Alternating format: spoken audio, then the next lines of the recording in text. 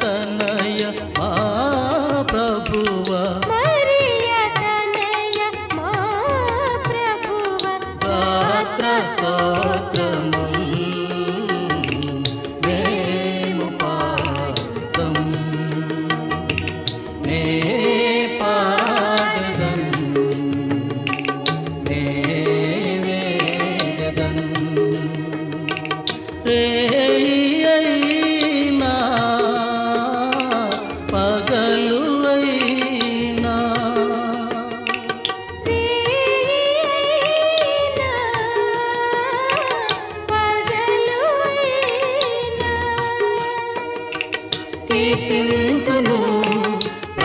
స్తుతింతును, కీర్తింతును, ప్రశంసింతును, నే పాడెదన్, నే వేడెదన్, నే పాడెదన్, నే వేడెదన్, నే వేడెదన్, నే వేడెదన్. మా చిరునామా Adventist World Radio, Jeevan Jyothi, post box 1446, Poona 411037. Mobile number 9398344406, Maharashtra, India. Email CHRICHARDJOHN@gmail.com. CDE number 00080040017003. ఈ సమయమందు పాస్టర్ రిచర్డ్ జాన్ గారు వాక్యోపదేశం చేస్తారు. దేవుని 7 నిబంధనలు. దేవుని నామానికి మరొకసారి, ఆయన పరిశుద్ధ నామానికి మహిమ కలుగును గాక. పూనా అడ్వెంటిస్ట్ మీడియా సెంటర్ ద్వారా ఈ కార్యక్రమాన్ని ప్రసారం చేస్తున్న వారికి మేము వందనాలు చెల్లిస్తూ ఉన్నాము. మీ వాక్యోపదేశకులు పాస్టర్ రిచర్డ్ జాన్ చింత. నా ఈమెయిల్ ఐడి CHRICHARDJOHN@gmail.com. నా కాంటాక్ట్ నెంబర్ 9398344406. మీకేమన్నా బైబిల్ సమాచారం, బాప్టిజమల్ క్లాసెస్, ప్రార్థన విన్నపాలు, మరి బైబిల్లో కావలసిన ప్రశ్నలకు సమాధానం, మీకు ఏది అవసరమన్నా మీరు దయచేసి నాకు కాంటాక్ట్ చేయొచ్చు. నా ఫోన్ ద్వారా వాట్సాప్ మీరు తెలియపరిచినట్లయితే నేను తప్పనిసరిగా మిమ్మల్ని ఫోన్ ద్వారా కలుస్తాను, ఈమెయిల్ ద్వారా కలుస్తాను. మీతో సమయాన్ని గడిపి దేవుని యొక్క వాక్యాన్ని మనం ధ్యానించుకుందాం. ప్రార్థన చేసుకొని ఈ పాత నిబంధనల 7 నిబంధనలు మనం చూద్దాం. మా ప్రియ పరలోక తండ్రి, దినమందు ప్రభువా, మరి 7 నిబంధనల గురించి మేము నేర్చుకునే ఉండగా మీరు మాకు కావలసిన అవగాహన మీరు ప్రసాదించమని, 7 నిబంధనల ద్వారా మేము ఆత్మీయతలో బలపడలాగానే మీరు సహాయం దయచేయమని యేసుక్రీస్తు నామమున మేము ప్రార్థన చేస్తున్నాం తండ్రి, ఆమేన్. ఈ 7 నిబంధనలు అవి ఏమిటంటే పాత నిబంధన, క్రొత్త నిబంధన, పరిశుద్ధ నిబంధన, నోహువాతో నిబంధన, అబ్రహాముతో నిబంధన, యాకోబుతో నిబంధన, నిబంధన మందసము. ఈ 7 ప్రాముఖ్యమైన నిబంధనల గురించి మనం ధ్యానించునే ఉన్నాం. మొదటగా మనం చూస్తే పాత నిబంధన, ఇది మొదటి నిబంధన. ఎక్కడ ఉంది పరిశుద్ధ గ్రంథంలో? హెబ్రీయులకు రాసిన పత్రిక 10వ అధ్యాయము 5-9 వచనాల్లో ఇది మనకున్నది. కాబట్టి ఆయన ఈ లోకమందు ప్రవేశించినప్పుడు ఇలాగూ చెప్పుచున్నాడు, బలియు అర్పణయు నీవు కోరలేదు గాని నాకొక శరీరము మార్చితివి, పూర్ణ హోమములను పాప పరిహార్థము బలులను నీకిష్టమైనవి కావు. అప్పుడు నేను గ్రంథపు చుట్టూ నన్ను గూర్చి వ్రాయబడిన ప్రకారము దేవా, నీ చిత్తము నెరవేర్చుటకు ఇదిగో నేను వచ్చి ఉన్నానంటిని. బలుల అర్పణలు, పూర్ణ హోమములు, పాప పరిహార్థ బలులను నీవు కోరలేదనియు అవి నీకిష్టమైనవి కావనియు పైన చెప్పిన తర్వాత ఆయన నీ చిత్తము నెరవేర్చుటకు ఇదిగో నేను వచ్చి ఉన్నానని చెప్పుచున్నాడు. ఇవన్నీ ధర్మశాస్త్రము చొప్పున ఆరోపింపబడుచున్నవి. ఆ రెండవ దానిని స్థిరపరచుటకు మొదటి దానిని కొట్టివేయుచున్నది. ఈ పాత నిబంధన, ఈ మొదటి నిబంధనలో మనం గమనించినప్పుడు మరి దేవుని మనకు చెప్పాడు, బలి అర్పించడం అవసరం లేదు, ఈ అర్పణలో అవసరం లేదు, ఈ హోమాలు కానీ ఈ ప్రార్థనలన్నీ కూడా ఈ ఈ అన్య దేవతలకి సంబంధించిన విషయాలని ఆయన పరిగణలోనికి తీసుకొచ్చాడు. సో ఈ అర్పణలు కూడా అవసరం లేదు. ఎందుకంటే క్రొత్త నిబంధన కాలంలో యేసుక్రీస్తు ప్రభు స్వయంగా తనకు తాను సిలువ మీద మరణించాడు. తండ్రి ఆయన పంపించున్నాడు. అందుకనే ఈ మొదటి లేక పాత నిబంధనలో మనం నేర్చుకోవాల్సిన విషయాలు ఏమిటంటే అర్పణల గురించి బోధించబడింది. కానీ క్రొత్త నిబంధన కాలంలో యేసుక్రీస్తు ప్రభు స్వయంగా ఆయన శిలువ మీద మరణించాడు. రెండవ నిబంధన ఏమిటంటే లూకా సువార్తలో ఈ నిబంధన గురించి రాయబడ్డాయి. లూకా సువార్త 22వ అధ్యాయము 20వ వచనంలో మరి సువార్తికుడైన లూకా మరి ఈ క్రొత్త నిబంధన గురించి ఏమని వెల్లడిస్తున్నాడో ఈ వాక్యంలో మనము చూడవచ్చు. ఇక్కడేమనుంది? లూకా సువార్త 22వ అధ్యాయము 20వ వచనంలో ఆ ప్రకారమే భోజనమైన తర్వాత ఆయన గిన్నె పట్టుకొని, ఈ గిన్నె మీ కొరకు చిందింపబడుచున్న నా రక్తము వలనైన క్రొత్త నిబంధన, ఇదిగో నన్ను అప్పగించు వాని చెయ్య నాతో కూడా ఈ బల్లి మీద ఉన్నది. మరి నిర్ణయించబడిన ప్రకారము మనిషి కుమారుడు పోవచ్చున్నాడు, కానీ ఆయన ఎవరితో అప్పగింపబడినోడో ఆ మనిషికి శ్రమయు చెప్పాను. వారు ఈ పనిని చేయబోవాడెవరో అని తమలో తాము అడుగు కొనసాగిరి.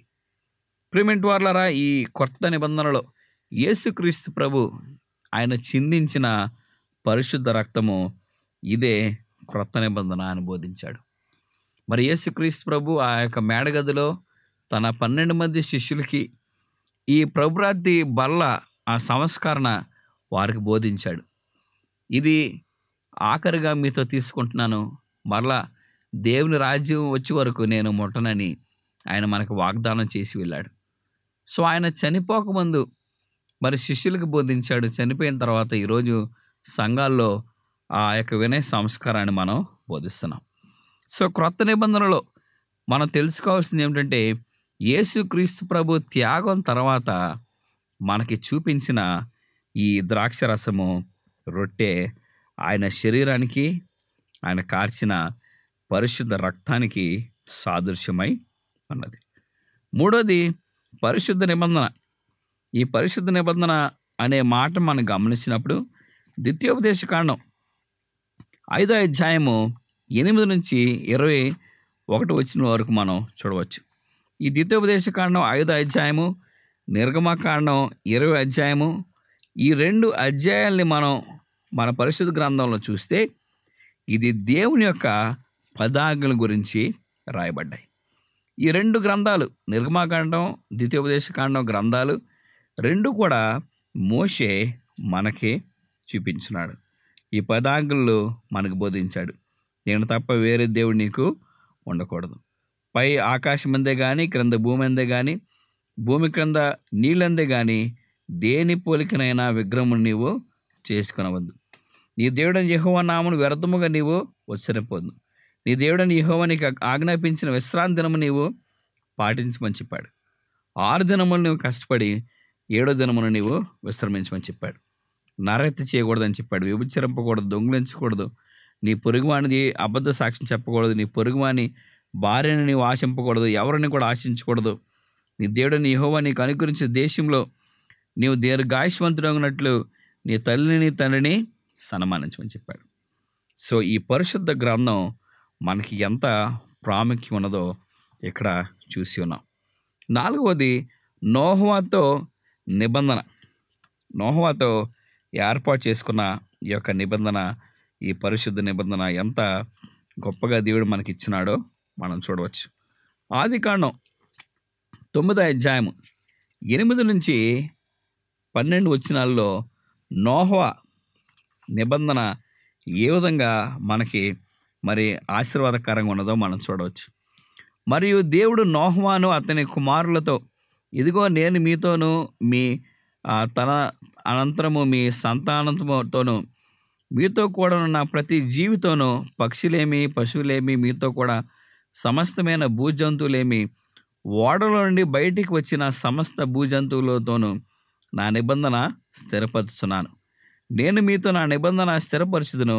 సమస్త శరీరులు ప్రవాహ జలము వలన ఇకను లయపరచబడుదురు. భూమిని నాశనము చేయుటకు ఇకను జల ప్రవాహం కలగదని పలికెను. మరియు దేవుడు నాకును మీకును మీతో కూడా ఉన్న సమస్త జీవరాశులకు మధ్య నేను తరముల వరకు ఏర్పరచబడుచున్న నిబంధనకు గుర్తు ఇదే. చూసారా, నోహవాతో నిబంధన చేశాడు. నోహవా 120 సంవత్సరాలు రక్షణ గురించి బోధించాడు. అక్కడ ప్రజలు ఈ జలప్రళయంలో చనిపోతాడని చెప్పారు. జలప్రళయం తర్వాత కేవలం ఆ ఓడలో నోహవా కుటుంబం మరి ఇతర రెండు జతలుగా విన్న జంతువులు పక్షులన్నీ కూడా సురక్షితంగా ఉన్నాయి. అక్కడ ఇంద్రధనుసు ద్వారా నోహవాకి దేవుడు ఏం చెప్పాడంటే, ఇక ఎన్నడూ జలప్రళయంతో నేను ఈ లోకాన్ని నాశనం చేయను అని చెప్పాడు. సో ప్రియమైన వారలారా, ఈ నోహవాకి చెప్పిన నిబంధన ఎంతో గొప్పది. మరలా అబ్రహాము కూడా మరి దేవుడే స్వయంగా మరి అబ్రహాము నిబంధన ద్వారా ఆయనతో మాట్లాడాడు. ఎక్కడ మనం చూడవచ్చు, ఆదికాండం 24 అధ్యాయంలో అబ్రహాముకి ఇచ్చిన ఈ నిబంధన ఆశీర్వాదము ఏ విధంగా ఉన్నదో మనం చూడవచ్చు.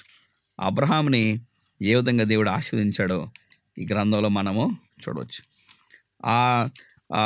ఆదికాండం 24 అధ్యాయము 1 వచనం మనం చూసినప్పుడు, అబ్రహాము బహుకాలం గడిచిన వృద్ధుడై ఉండెను, అన్ని విషయంలో యెహోవా అబ్రహామును ఆశీర్వదించెను.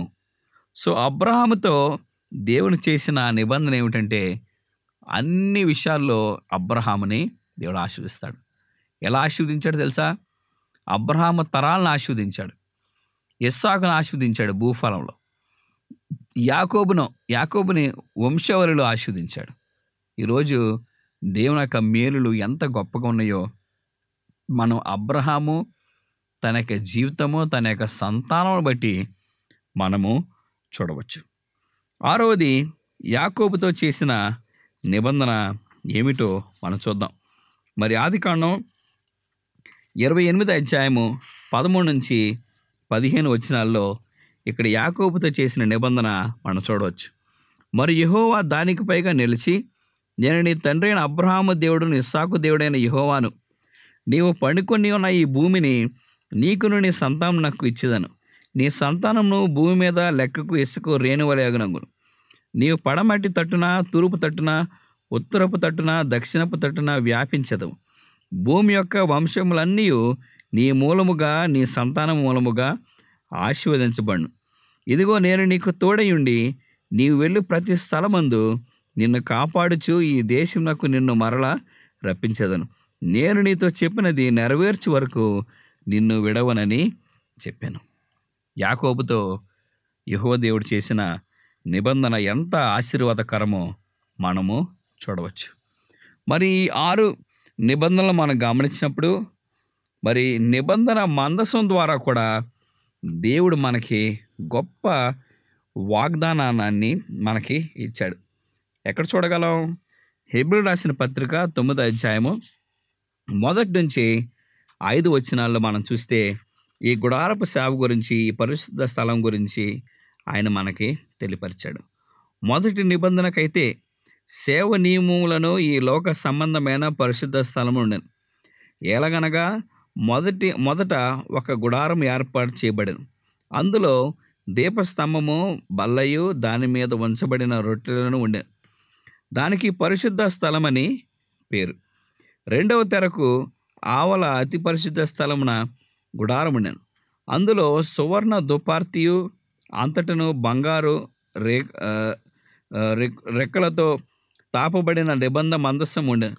ఆ మందసములో మన్నగల బంగారపు పాత్రయు, చిగురించిన అహరోను చేతికర్రయు, నిబంధన పలుకును ఉండెను. దానిపైనే కరుణాపీఠము కమ్ముకొనుచున్న మహిమగల కేరేబులు ఉండెను. వీటన్ని గురించి ఇప్పుడు వివరముగా చెప్పవల్ల పడదు. ఇక్కడ హెబ్రీ రాసిన పత్రికలో మరి ఏ విధంగా మరి ఆ అపోస్తలుడైన పౌలు, మోషే ఈ మాటలు వారు బోధిస్తున్నారు. ఆ 3 స్థానాలు గుడారపు సేవలో ఆయన వివరించాడు. ప్రివెంట్ వార్లని 7 నిబంధనలు మన యొక్క జ్ఞాపకాల్లో ఉంచుకొని ఆయన యొక్క మేలులు మనం పొందలాగున దేవుడు మనకి సహాయము దయచేయను గాక. ఆమేన్. మరొకసారి ప్రభా, నీ వాక్యాన్ని మేము నేర్చుకుని ఉన్నాము, మీరు మాకు సహాయం దయచేయమని, నీ కృప మాకు అనుగ్రహించమని యేసుక్రీస్తు నామమున ప్రార్థన చేస్తున్నాం తండ్రి. ఆమేన్.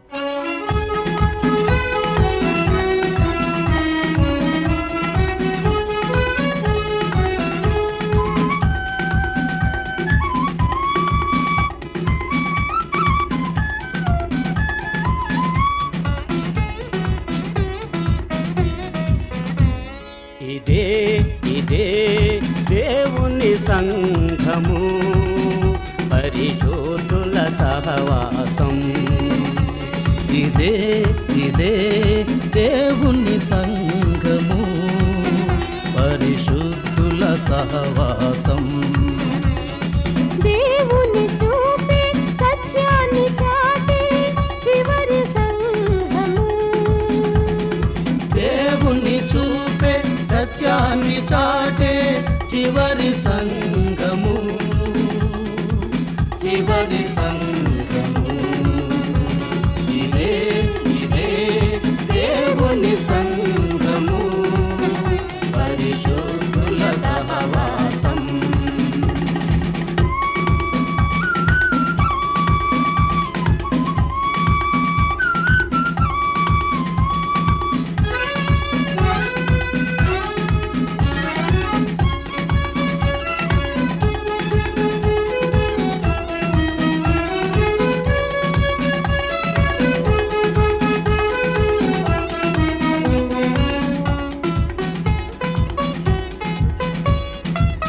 క్రీస్తు ఉన్న సంఘము, జీవమున్న సంఘము. క్రీస్తు ఉన్న సంఘము, జీవమున్న సంఘము. వెలుగు ఉన్న సంఘము, వాక్యమున్న సంఘము. వెలుగు ఉన్న సంఘము, వాక్యమున్న సంఘము. నేడే ప్రభుని చేరి మనము వేడుకొని ఆడెదం. నేడే ప్రభుని చేరి మనము వేడుకొని ఆడెదం. ఇదే ఇదే దేవుని సంఘము, పరిశుద్ధుల సహవాసం.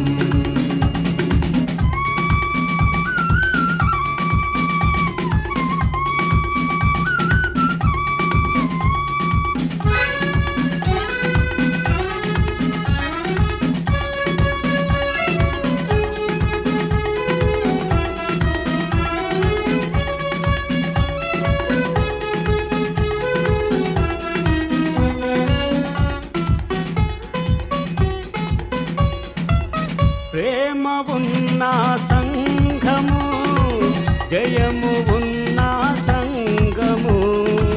ప్రేమ ఉన్న సంఘము, జయము ఉన్న సంఘము. ఆజ్ఞలున్న సంఘము, ఆత్మీయ సంఘము. ఆజ్ఞలున్న సంఘము, ఆత్మీయ సంఘము. నేడే ప్రభుని చేరి మనము వేడుకొని ఆడెదం. నేడే ప్రభుని చేరి మనము వేడుకొని ఆడెదం. ఇదే ఇదే దేవుని సంఘము, పరిశుద్ధుల సహవాసం.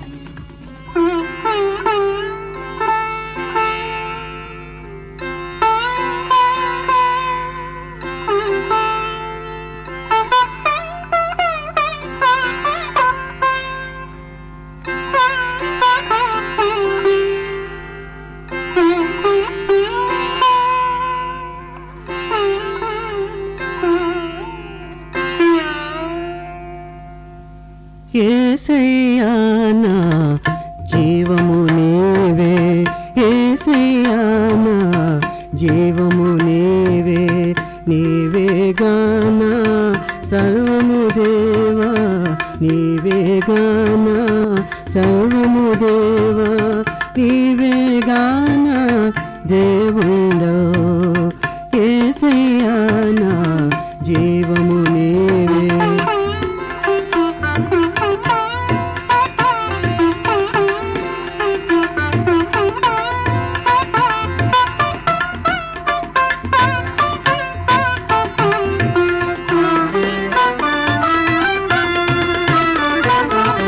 సృష్టికి మూలం నీవే దేవా నీవేగా ఈ లోకపు ధర్మం.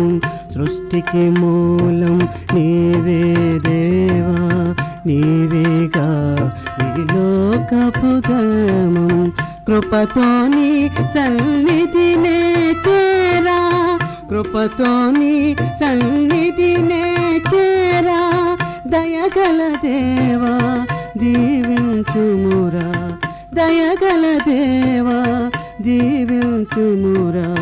యేసయ్యా నా జీవము నీవే నీవేగా నా సర్వము దేవా నీవేగా నా సర్వము దేవా నీవేగా నా దేవుండో యేసయ్యా నా జీవము నీవే.